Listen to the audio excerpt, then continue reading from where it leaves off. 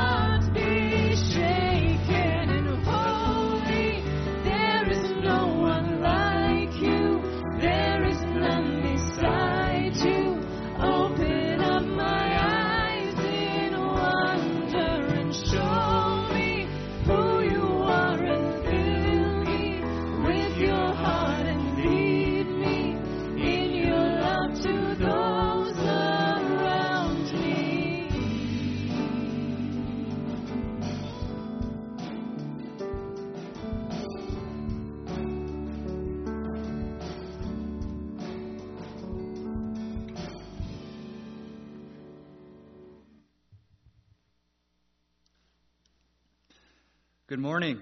This is Pastor Denver greeting you and welcoming you to McIver Church. Obviously, that greeting and welcome is fairly different this morning, as this is a unique Sunday for our church family, in the same way that this has been a unique week, to say the least. We've all heard the mounting concerns regarding the COVID-19 virus, and we want to make sure we are doing our part to have a thoughtful and faithful response. McIver Church leadership has felt that the wisest course of action is to suspend holding Sunday worship gatherings and open program events in the season ahead. But that does not mean that worship is put on hold in our lives. No, this is a crucial season for us to continue bringing our hearts before the Lord. And that does not mean that our bonds of community are weakened. Even as we participate in social distancing, let us find creative ways to keep connection and to build each other up in love. One expression of this is having our services posted online in the coming weeks, and we're glad to have you participating with us today. We want to encourage you and others you might also invite to keep on returning to our site, McIverChurch.com, and our social media pages as a hub for encouragement and hope in this season. This morning we continue in our series that we've called Terms and Conditions, the fine print of following Jesus. While we have all had our heads spinning these last few days, let's remember that this is also the season of Lent. We are following Jesus, following him in the way of the cross. We've been learning about the way of discipleship in the book of Luke, but this morning I thought it would be appropriate to jump ahead in the story just a little bit. And so we skip ahead a few pages to chapter 24, which is the end of Luke's gospel. In this scene, the disciples are shell-shocked. They have just had the rug pulled out from under them. The world they thought they knew had been shaken to its foundations. Yet they were still together, and they continued walking. Without even realizing God was there among them, they heard this question: "What are you discussing together as you walk along?" They responded indignantly, "Do you not know the things that have happened here in these days?" But right into the midst of their despair and disenchantment, Jesus revealed himself and announced the hope of heaven. Let's hear his words spoken into our hearts this morning. Peace be with you. Peace be with you. Why are you troubled? And why do doubts rise in your minds? Look at my hands and my feet. It is I, myself. So let's pray in this way. Jesus, today, right where we are, may your presence be revealed in our lives. Give us the grace to come honestly before you with all of our doubts and our disillusionment. You already know all of what lies in our hearts. You know the actions of our hands and the steps of our feet. You know how easily we are distracted. But right now you call to us, look at my hands and my feet.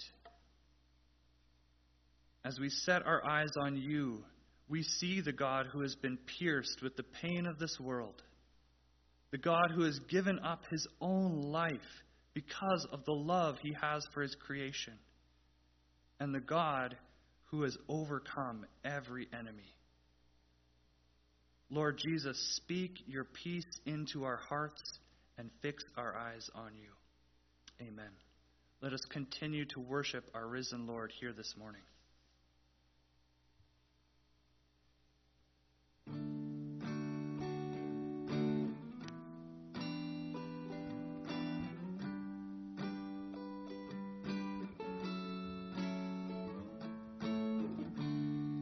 Your love is devoted, like a ring of solid gold, like a vow that is tested, like a covenant of old. Your love is enduring through the winter rain and beyond the horizon, with mercy for today.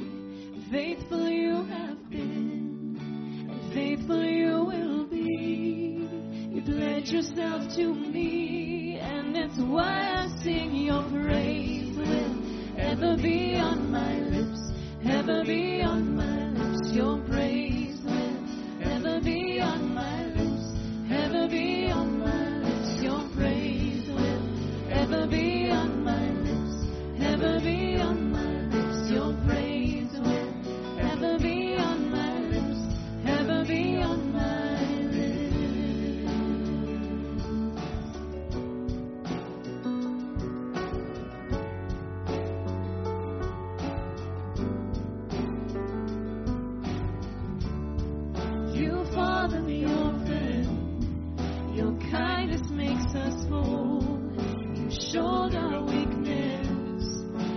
strength becomes our own. You're making me like you, clothing me in white, bringing beauty from ashes.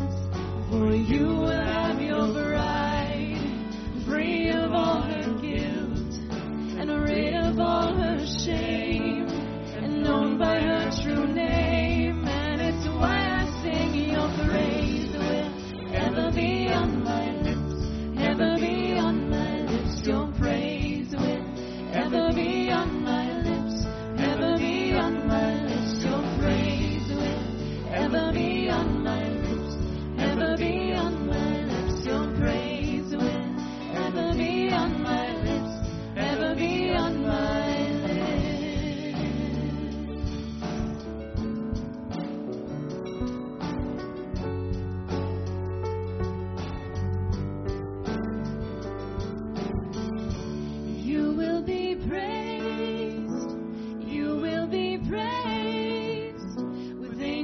Saints, we sing, worthy are you, Lord. You will be praised, you will be praised. With angels and saints, we sing, worthy are you, Lord. You will be praised, you will be praised. With angels and saints, we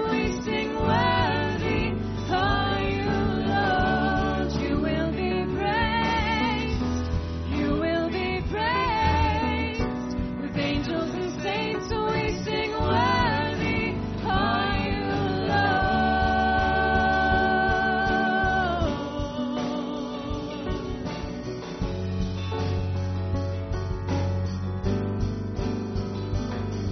Your praise will ever be on my lips, ever be on my lips. Your praise will ever be on my lips, ever be on my lips. Your praise will ever be on my lips, ever be on my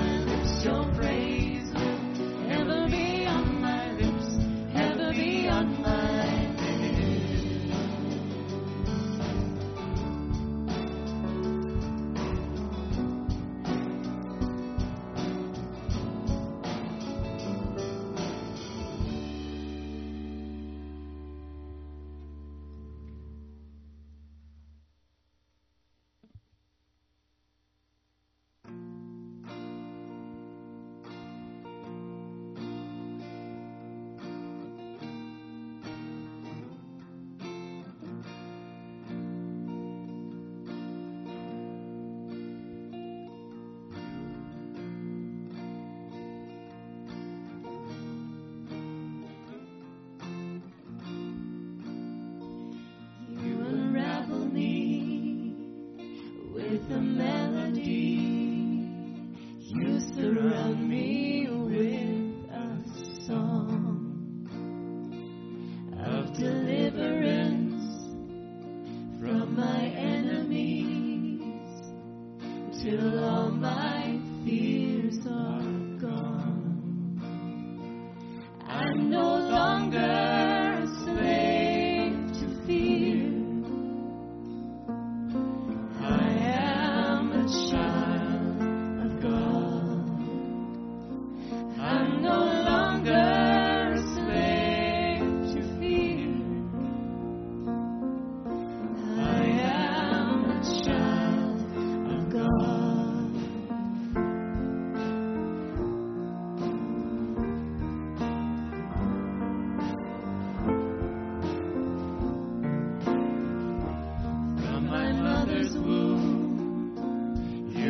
chosen me. Love has called my name. I've been born again into your family. Your blood flows through my veins, and I'm no longer a slave to fear. I am a child of God. I'm no longer a slave to fear. I am a child of God.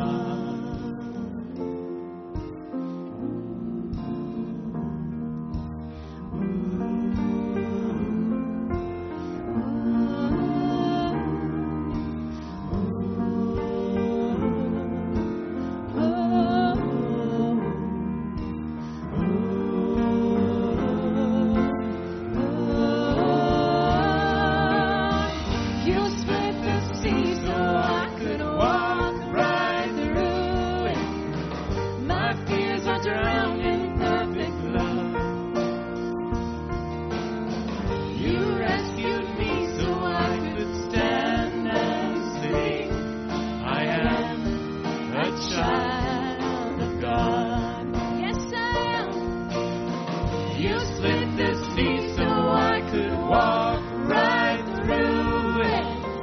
My fears are drowned in perfect love.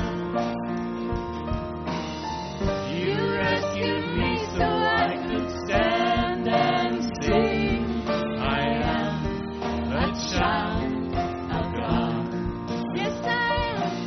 I am a child of God. I am a child of God.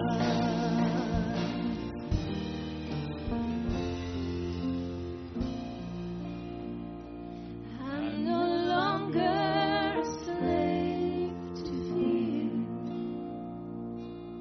I am a child of God.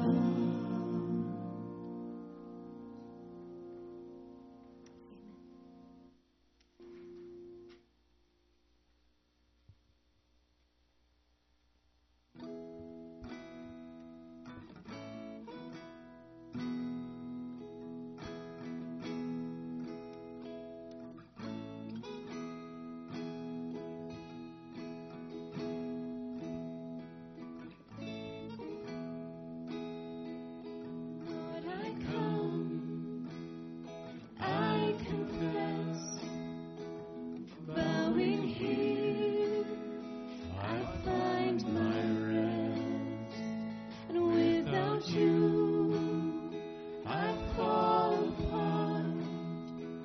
You're the one that guides my heart. Lord, I need you, oh, I need you. Every hour I need you.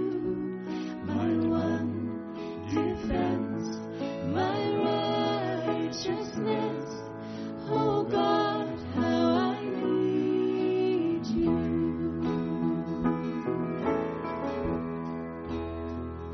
When sin runs deep, your grace is more.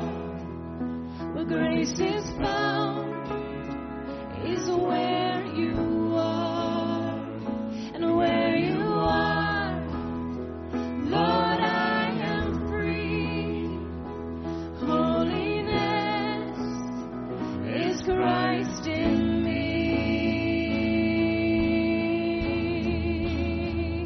'Cause Lord, I need you. Oh, I need you. Every hour I need you. My one defense, my righteousness. Oh God, how I need you. So teach my song to rise to you. temptation comes my way, when I cannot stand, I'll fall on you. Jesus, you're my hope and stay. Lord, I need you. Oh, I need you. Every hour I need you. My one defense, my righteousness. Oh God, how I need you. Lord, I need you. Oh, I need you.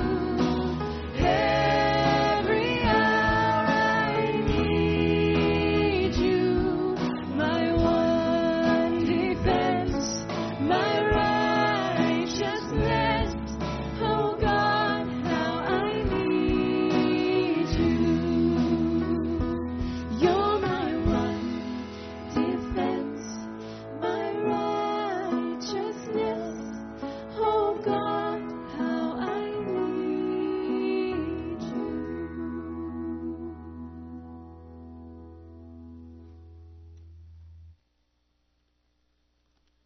Good morning. It's Pastor Kim here. There are 14 of us in the sanctuary, and although it feels different, we are still a church family worshiping together, and so we want to just include and invite you in that worship wherever you are this morning. Before we spend some time in prayer, I do want to mention a couple of things. First of all, our prayer time is usually followed by receiving your offering. Since we are having church electronically this morning, we want to encourage you to also consider sending your offering electronically. You can give through our website or also through texting, and of course all of that information can be found on our website. As a community care pastor, I want to share some things with you about caregiving during this challenging time. The leadership at McIver is taking its cues from the health and government professionals as well as Manitoba Mennonite Brethren Conference recommendations. We are not reacting out of fear, but rather we feel that the measures we have taken are responsible actions. We want to do our part to flatten the curve, as we hear on the news. That is, to try and live and move in such a way that the COVID-19 virus won't spread as quickly as it could. Our church family is a caring faith community. I see and hear about many acts of caregiving that take place on a regular basis, and I know that this is a church family that looks out for one another. I realize that this is a strange time in the world. You may be feeling some confusion about what to do, or maybe some fear or anxiety. While caregiving is going to look different in this season, it will nevertheless continue. There may be both spiritual and physical needs among us. Face-to-face visitation will be limited, but I do want to encourage you to contact myself or the church office if you have some care needs, and we will do our best to respond. If you are feeling anxious or lonely, let us know, and someone will call you and chat with you and pray with you over the phone. If you have some physical or practical needs, let us know, and we'll see what we can do. My contact information is on the website, as is the office contact information. You are also welcome to email any prayer requests that you may have during this difficult time. But I also want to encourage all of us to consider how we can care for one another. If you find yourself wondering how someone might be doing, why not give them a phone call? Let them know you're thinking about them and ask how they're doing. We can send notes via email, and of course, let's pray for one another. It will be natural for some people to feel isolated at this time. If you find yourself feeling isolated, please reach out to someone with a call or an email. As we become aware of any physical or practical needs, we will respond as we are able to. And at this time, let's remember that the church is not a building, it is the people. And we want to care for each other as Jesus calls and enables us to. As I mentioned earlier, the staff and leadership of McIver are making our decisions on how to act from the instructions of the health and government professionals who have knowledge and information about the virus. We are not reacting out of fear, but rather we feel we are being responsible and doing what we are being advised to do in hopes that our actions will help to flatten the curve. Jesus said, "In this world you will have trouble, but take heart, I have overcome the world." During any trying time, our faith calls us to lean on God and trust in Him, and we encourage everyone to do this. Let's pray. Have mercy on us, O God. Have mercy. We look to you for protection, and we will hide beneath the shadow of your wings until the danger passes by. We cry out to you, God Most High, knowing that you will fulfill your purpose for us. Our hearts are confident in you, O God. Our hearts are confident. No wonder we can sing your praises. We will thank you, Lord, among all the people. We will sing your praises among the nations, for your unfailing love is as high as the heavens, and your faithfulness reaches to the clouds. Be exalted, O God, above the highest heavens, and may your glory shine over all the earth. God, in these uncertain times, we know that you are unchanging. We know that your great love for humanity remains, that your love is unfailing and unending. Lord, where people are anxious, we pray for inner peace. Where people are sick, we pray that your healing hand would be upon them. Lord, we pray that your followers would be faithful, faithful in loving others, faithful in showing kindness and generosity, faithful in trusting in you. God, we pray for our government. Give them wisdom for the tough decisions they must make, and may they turn to you as they wrestle with their great responsibilities. We pray too for the health professionals. Give them strength when they are weary, grace as they interact with people, many of whom will likely be difficult. Keep them safe from contracting the virus, we pray. God, we pray for the researchers who are looking for answers and treatments. Give them wisdom and help them to see what they need to see and understand what they need to understand. God, we know that a crisis of this kind brings out the best and the worst in people. May your followers live and act in ways that bring glory and honor to you and point people to you. We know, too, that you bring good in all things to those that love you, and we trust that you are walking with us in this crisis. Our hearts are confident in you, O God. Be exalted, O God, above the highest heavens, and may your glory shine over all the earth. Amen.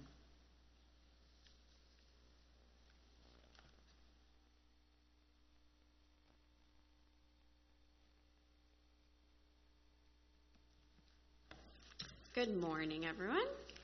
Today's scripture reading is from Luke 12, chapter 12, verses 1 to 12. Meanwhile, the crowds grew until thousands were milling about and stepping on each other. Jesus turned first to his disciples and warned them, "Beware of the yeast of the Pharisees, their hypocrisy. The time is coming when everything that is covered up will be revealed, and all that is secret will be made known to all. Whatever you have said in the dark will be heard in the light, and whatever you have whispered behind closed doors will be shouted from the housetops for all to hear. Dear friends, don't be afraid of those who want to kill your body. They cannot do any more to you after that. But I tell you whom to fear. Fear God, who has the power to kill you and then throw you into hell. Yes, he's the one to fear. What is the price of 5 sparrows? 2 copper coins? Yet God does not forget a single one of them, and the very hairs on your head are numbered. So don't be afraid. You are more valuable to God than a whole flock of sparrows. I tell you the truth.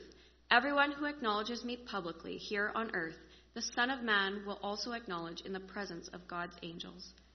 But anyone who denies me here on earth will be denied before God's angels.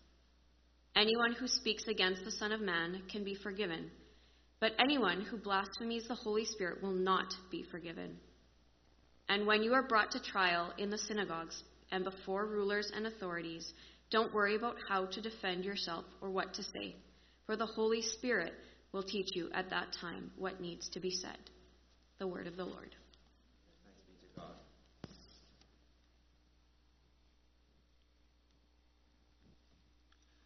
This morning there will be three of us, Theo Dick, Mia Gunther, and myself, Denver Wilson, preaching on this passage from Luke chapter 12.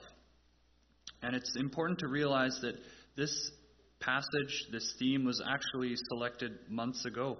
And now, given the events of this past week, we look at it somewhat differently.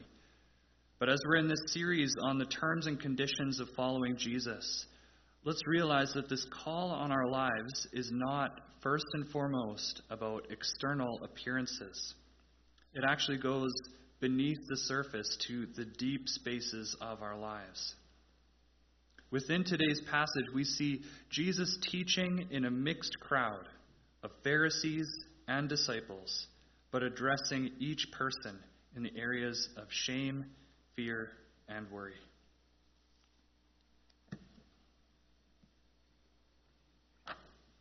Theo Dick here. One of the themes that has always jumped out at me in this text, and others that are like it, is that Jesus warns people against hypocrisy and instead counsels integrity. Hypocrisy is, to me, an interesting word. Today we use it to mean a person who says or looks like one thing, but is actually something else. But the word hypocrisy was first used to mean this by Jesus himself.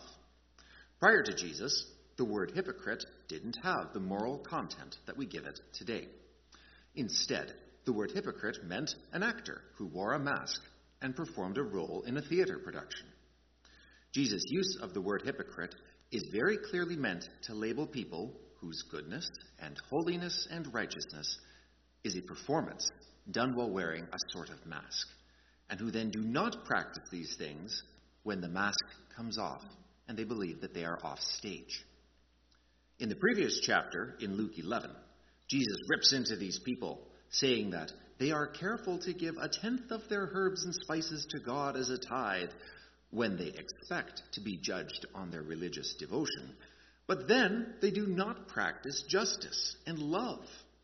Jesus tells them there is nothing wrong with giving from their herbs and spices, but that they ought to do the other, greater things as well. In today's passage, Jesus promises that, and I quote, "Everything that is covered up will be revealed, and all that is secret will be made known to all. Whatever you have said in the dark will be heard in the light, and what you have whispered behind closed doors will be shouted from the housetops for all to hear." And so then let's look at how Jesus interacts with people who do not conceal their sins, but instead acknowledge and confess them. When Zacchaeus promises to give generously to the poor and to make amends for ripping people off on their taxes, Jesus declares that salvation has come to him.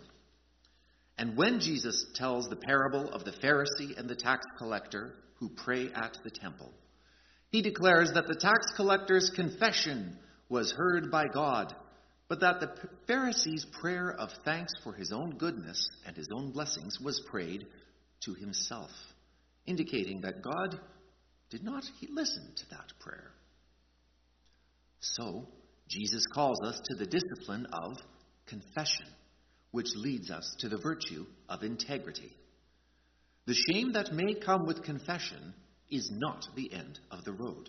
Confession leads us through our shame to wholeness, to the loving, kind, and restoring presence of God. It is there that we can live, not as performers exerting ourselves to play a role on a stage, but instead to practice what Jesus calls us to do, without bearing the burden of having it appear perfectly polished all the time.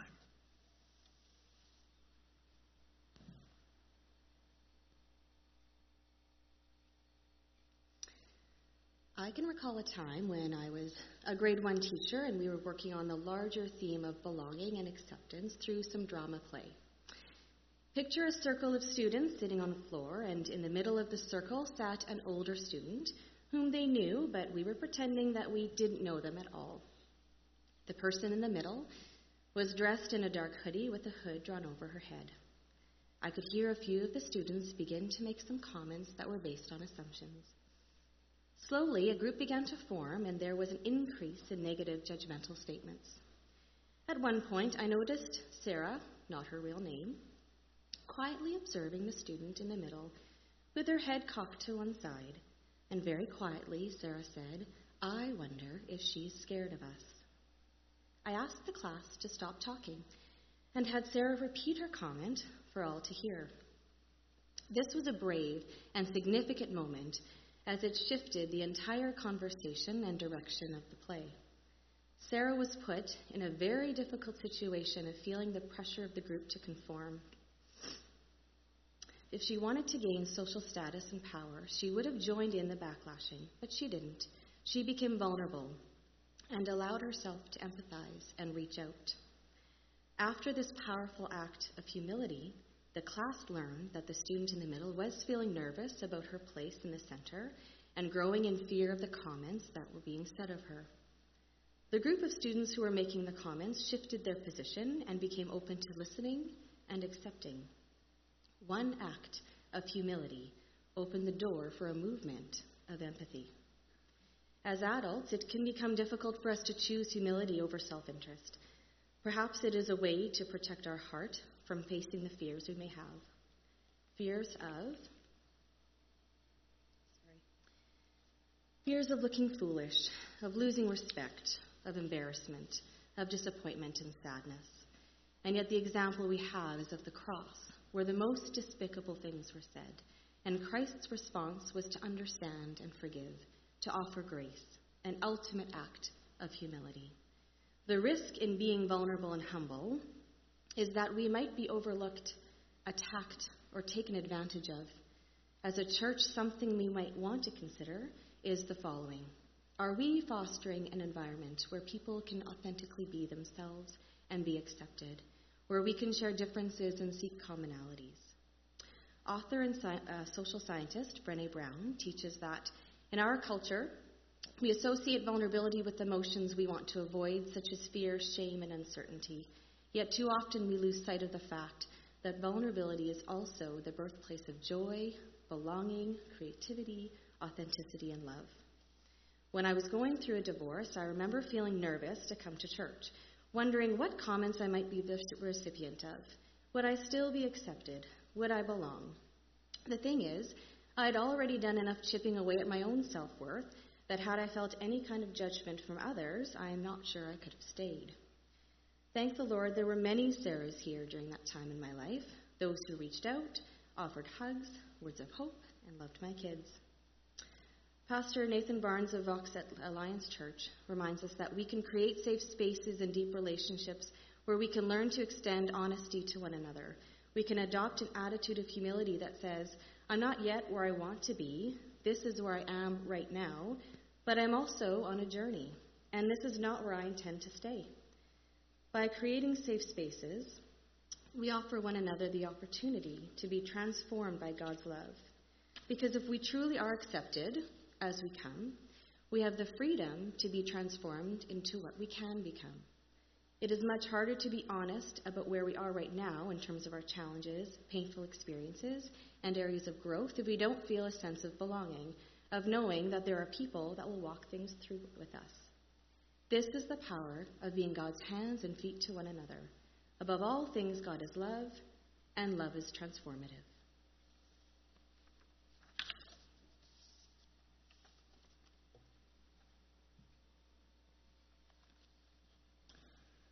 In order to understand what Jesus is presenting to us in this passage, we need to keep the actual scene in mind. Jesus is presenting the call of discipleship, but he's doing this within a crowd.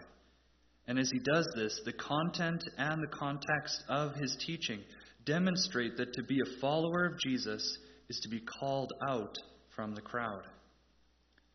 Jesus is familiar with the seductive power of the crowd. He knows how it seems to offer a kind of safety and anonymity.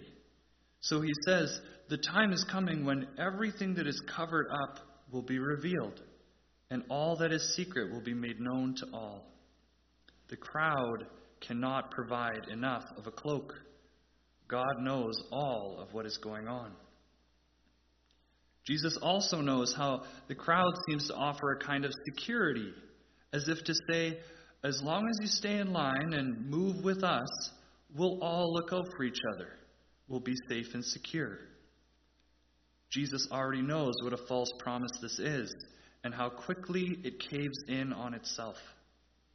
So he teaches about the one who actually does look out for each person, God. God cares for each bird within a flock, each hair on top of a person's head, and sees each person within the crowd as being deeply valuable.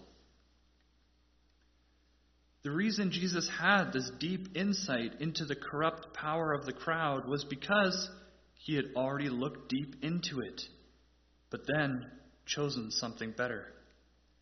Earlier in Luke's Gospel, Jesus spent 40 days in the wilderness where he was tempted by the devil.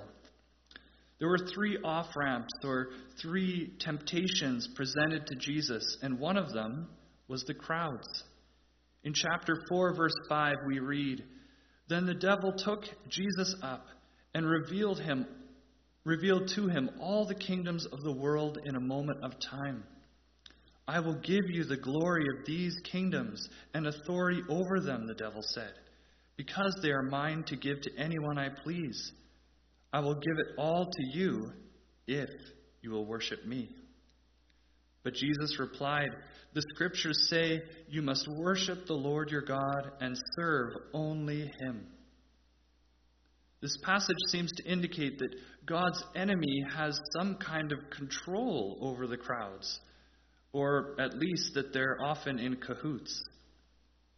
It also seems to indicate that the attraction of the crowd is one of the most tempting things on this planet. It has real power that sways us and pulls us in. But Jesus resisted the tempter and continued in the path of obedience to God's mission. So now, all who would follow after this Jesus are invited on the same path. For centuries, Christianity came to be equated with the crowds, but this is no longer the direction that it's going. And it's going to put us to the test. Will we find our safety and our security within the crowd, or will we look to Christ? Will we look to God alone? We are not abandoned. We are still united as a community. But reading on in Luke chapter 12, we see that we are no longer a crowd swept up by a mob mentality, but we are shaped to be a little flock, guided by God and given the kingdom.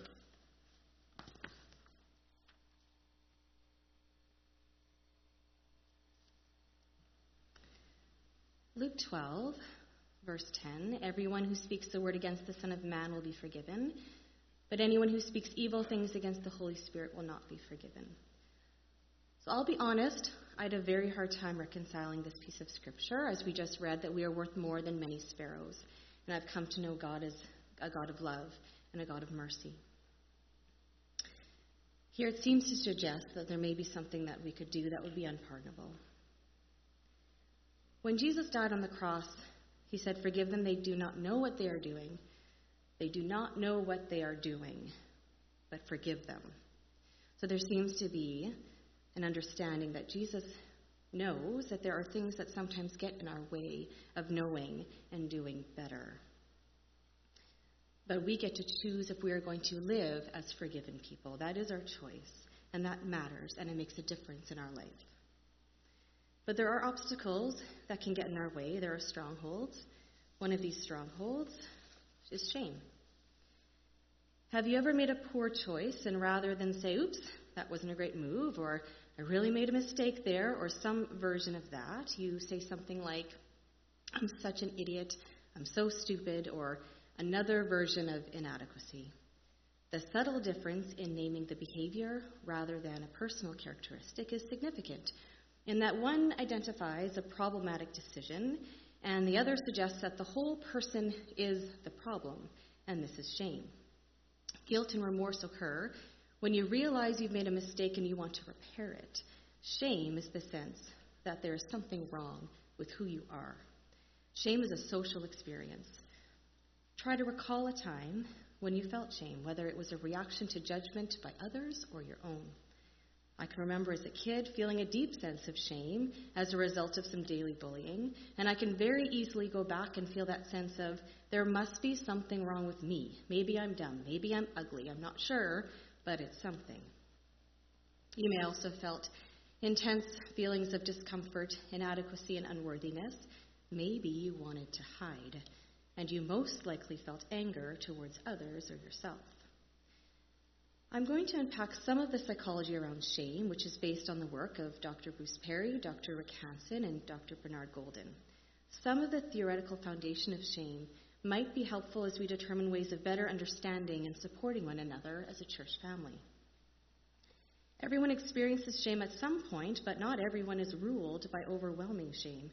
Some researchers suggest that shame is a result of repeatedly being told that we are bad. For example, a child spills some milk, the shame response would be to say, "You are so," insert a name here, like clumsy. The child may begin to internalize this identity if it is ongoing.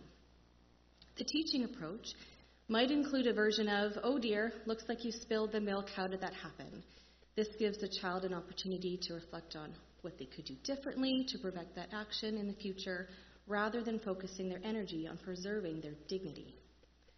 Though single events can cause a shame response, it is often the result of more pervasive experiences, such as residential schools, where culture, language, and identity were taken away, and where an internalization of less than occurred. Abusive experiences, which can create a distorted view of relationships and love. Racism, sexism, discrimination. Traumatic events with little to no support following the event. Shame can be toxic when it becomes a lens through which we self-evaluate. When words like insecure, worthless, foolish, silly, inadequate, or simply less than become the descriptors we use for ourselves, it can close us off from accepting any form of positive regard, inhibit us from creating trusting bonds with others, and undermine our ability to be fully present with others and ourselves. We can become defensive, resentful, easily angered, and disconnected, all in attempts to avoid this deeply painful feeling of shame. God is in the business of restoring, redeeming, and renewing. This is the good news. This is our hope. Shame is not born out of love, so it is not from God. The cross has given us a way to experience renewal and the freedom to create our own narrative in life. Through prayer, worship, and within our church community, when it comes to shame, we can identify the disconnect between what's worth carrying and what's inappropriate to be burdened with day in and day out. We can practice self-compassion. We can seek support. We can recognize that the actions of others are not ours to own. Put appropriate boundaries in place that support our health and well-being. We can identify the distinctions between shame and appropriate remorse. A note that at times, there will be a more complex road to healing that is worthy of deeper reflection and a larger village of mental health professionals. In his book, The Wounded Healer, Henry Nouwen reminds us that nobody escapes being wounded. We are all wounded people, whether physically, emotionally, mentally, or spiritually. The main question is not how can we hide our wounds so we don't have to be embarrassed, but how can we put our woundedness in the service of others? When our wounds cease to be a source of shame, it can become a source of healing. We can allow them to bring healing to others.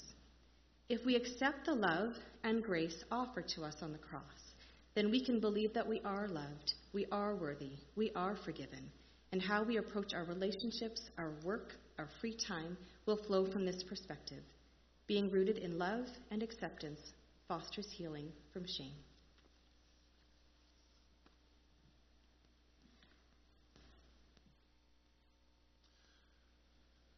Some years ago, I read a pair of metaphors for how Christians might experience nearness to God, or at least what they think is nearness to God.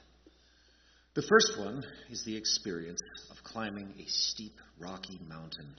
The believer clings to the rocks and carefully chooses each handhold and foothold and cautiously picks and pulls their way to the summit. And then what? Stays there on the top, on a perilous perch, hoping that their balance will hold out and that a strong gust of wind will not send them crashing down the side of the mountain, tumbling out of control until their battered, bruised, and broken body comes to rest at the very bottom of the valley below. This is a view of holiness that is based on fear and effort. It's an image where any failure would be catastrophic, and where success is so narrowly defined that it constitutes a single point upon which one cannot do anything. I have lived in this view at least some times in my life. It did not fill me with joy or peace. Instead, my faithfulness to God's instructions, or at least my attempt to do so, filled me with fear. And I know that many of you have been there too. The second contrasting image of faithfulness and holiness is that of reaching a tableland or a plateau or an alpine meadow, some sort of a place where there is space to move and to roam, where a believer might explore and find a cluster of mountain flowers or a beautiful transparent pond, or look around and take in the view of all the surrounding mountains, their peaks and forests and clearings, and breathe in the crisp air. There is no terror of falling here. It's a place where one could live and set up camp and stay a while. A stumble would hurt, but not send someone careening down into oblivion. Even if one's journey following Jesus did not remain there, but went down into the valley below, the experience of the highlands would replenish the spirit, the mind, and the body, and the memory of it would offer hope while traveling through the shadows below. I have been learning to live in this place. Here, there is a place where I have heard God's deep and hearty laughter and experienced the assurance that I am loved, and that the goodness that I experience in this place is a gift from God. It is a foretaste of the world to come, the homeland that God is preparing for his children. It is a place where I can meet other people and not worry so much if they are not following all of the same trails that I do. Their paths might be good ones, but I am not doomed if I do not follow them myself. And if my path is a good one, others may be well, whether they do or do not make it over to precisely the place where I am. According to this vision, my obedience to God doesn't lead me to fear of failing. It leads me to working with joy and resting in peace, knowing that God's call is not to dance on the head of a pin, but to live in his promised land.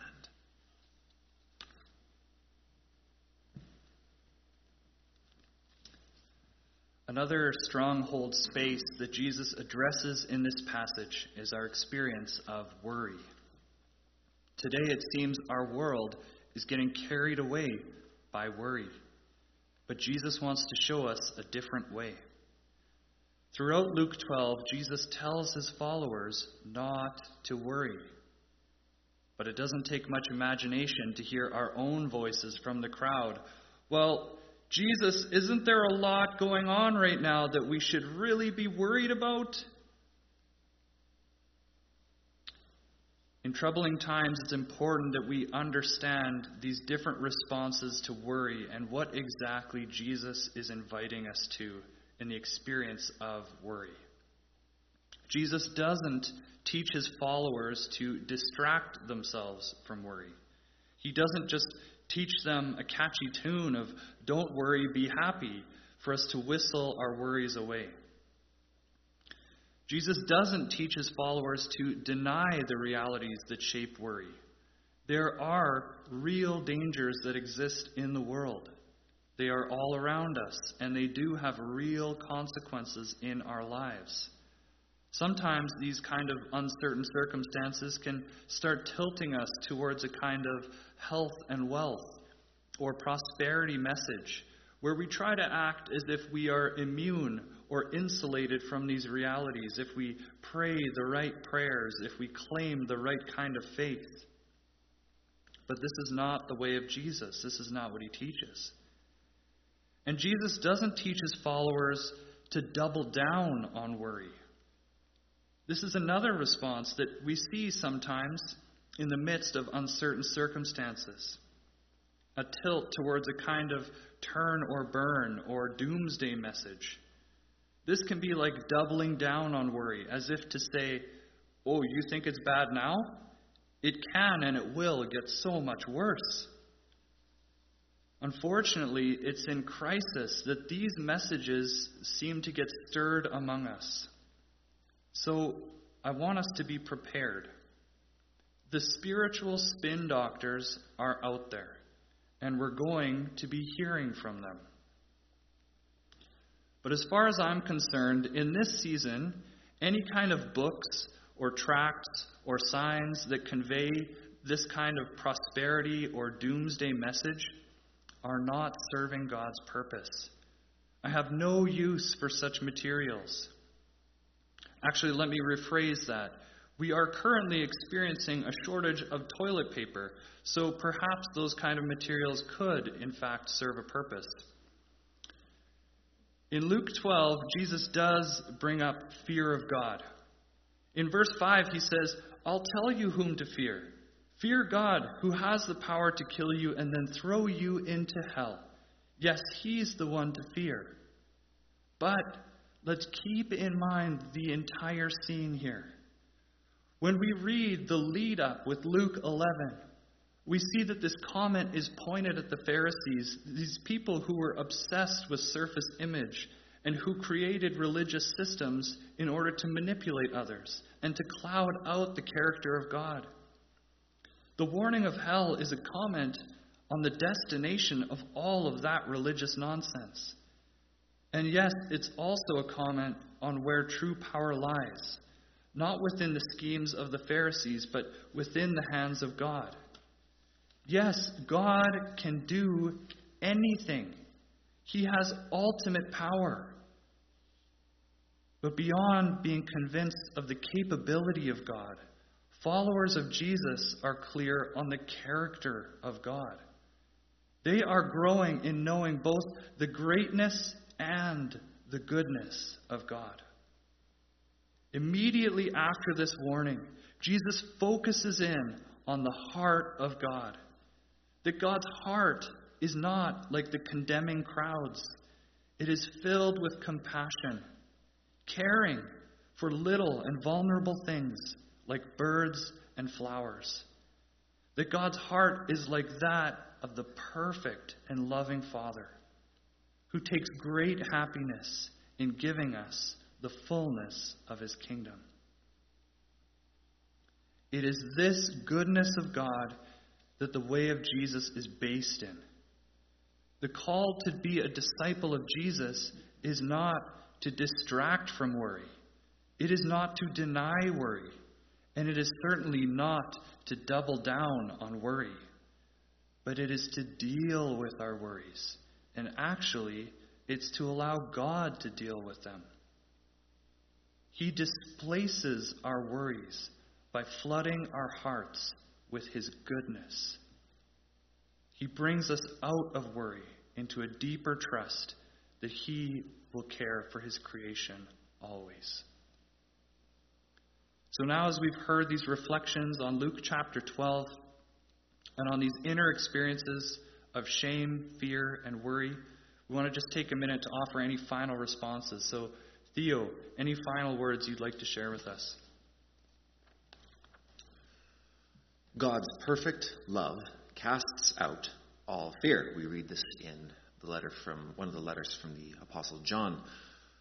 The more that we take this into us, down into our bones and into our hearts, we let it take root at the center of our hearts and our minds, the more we take this into ourselves, the more that we will be able to face our own flaws and shortcomings, as well as the dangers of the world in which we live. We will then know that we have one true judge, and that this judge does not desire our destruction, but rather for us to be purified and empowered to live well and fully and richly in God's presence and in the company of his other children.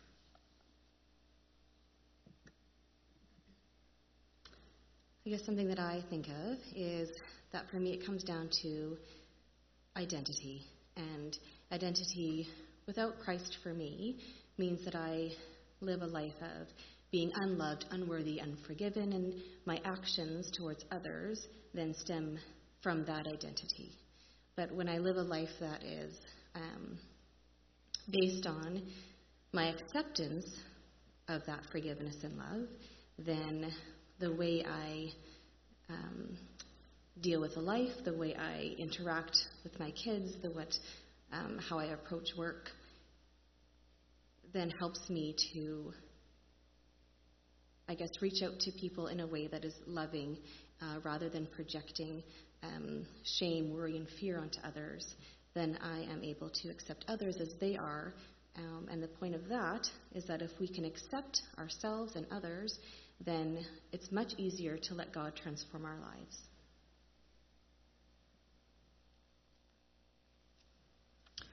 As we've seen this past week, life can change pretty fast.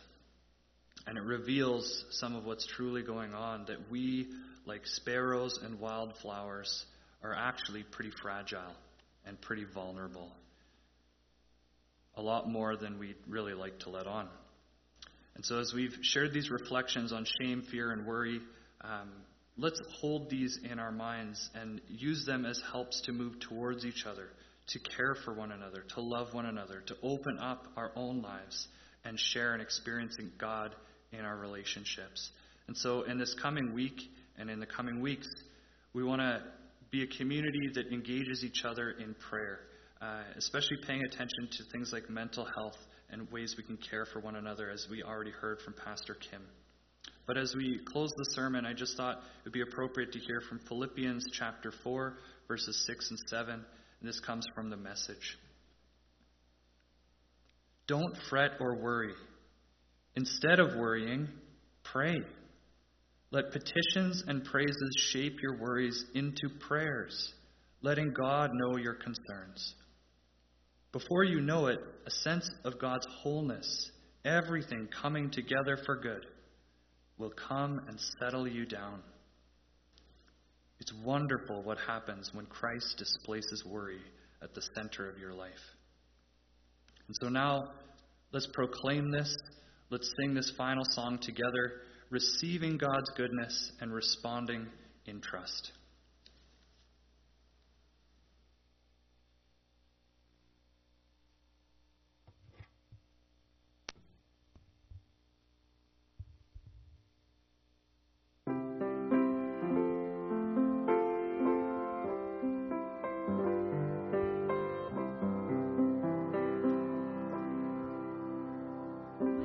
Peace like a river runs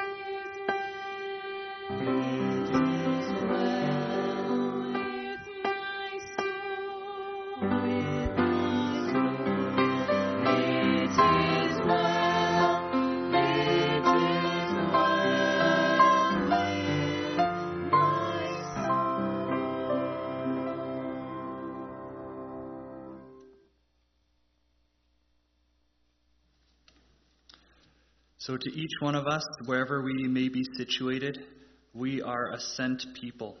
Jesus inviting us to come and join him this week to follow in his way. And so we are sent with these words that we read in Romans chapter 15. May the God of hope fill you all with joy and peace as you trust in him, so that you may overflow with hope by the power of the Holy Spirit. Amen.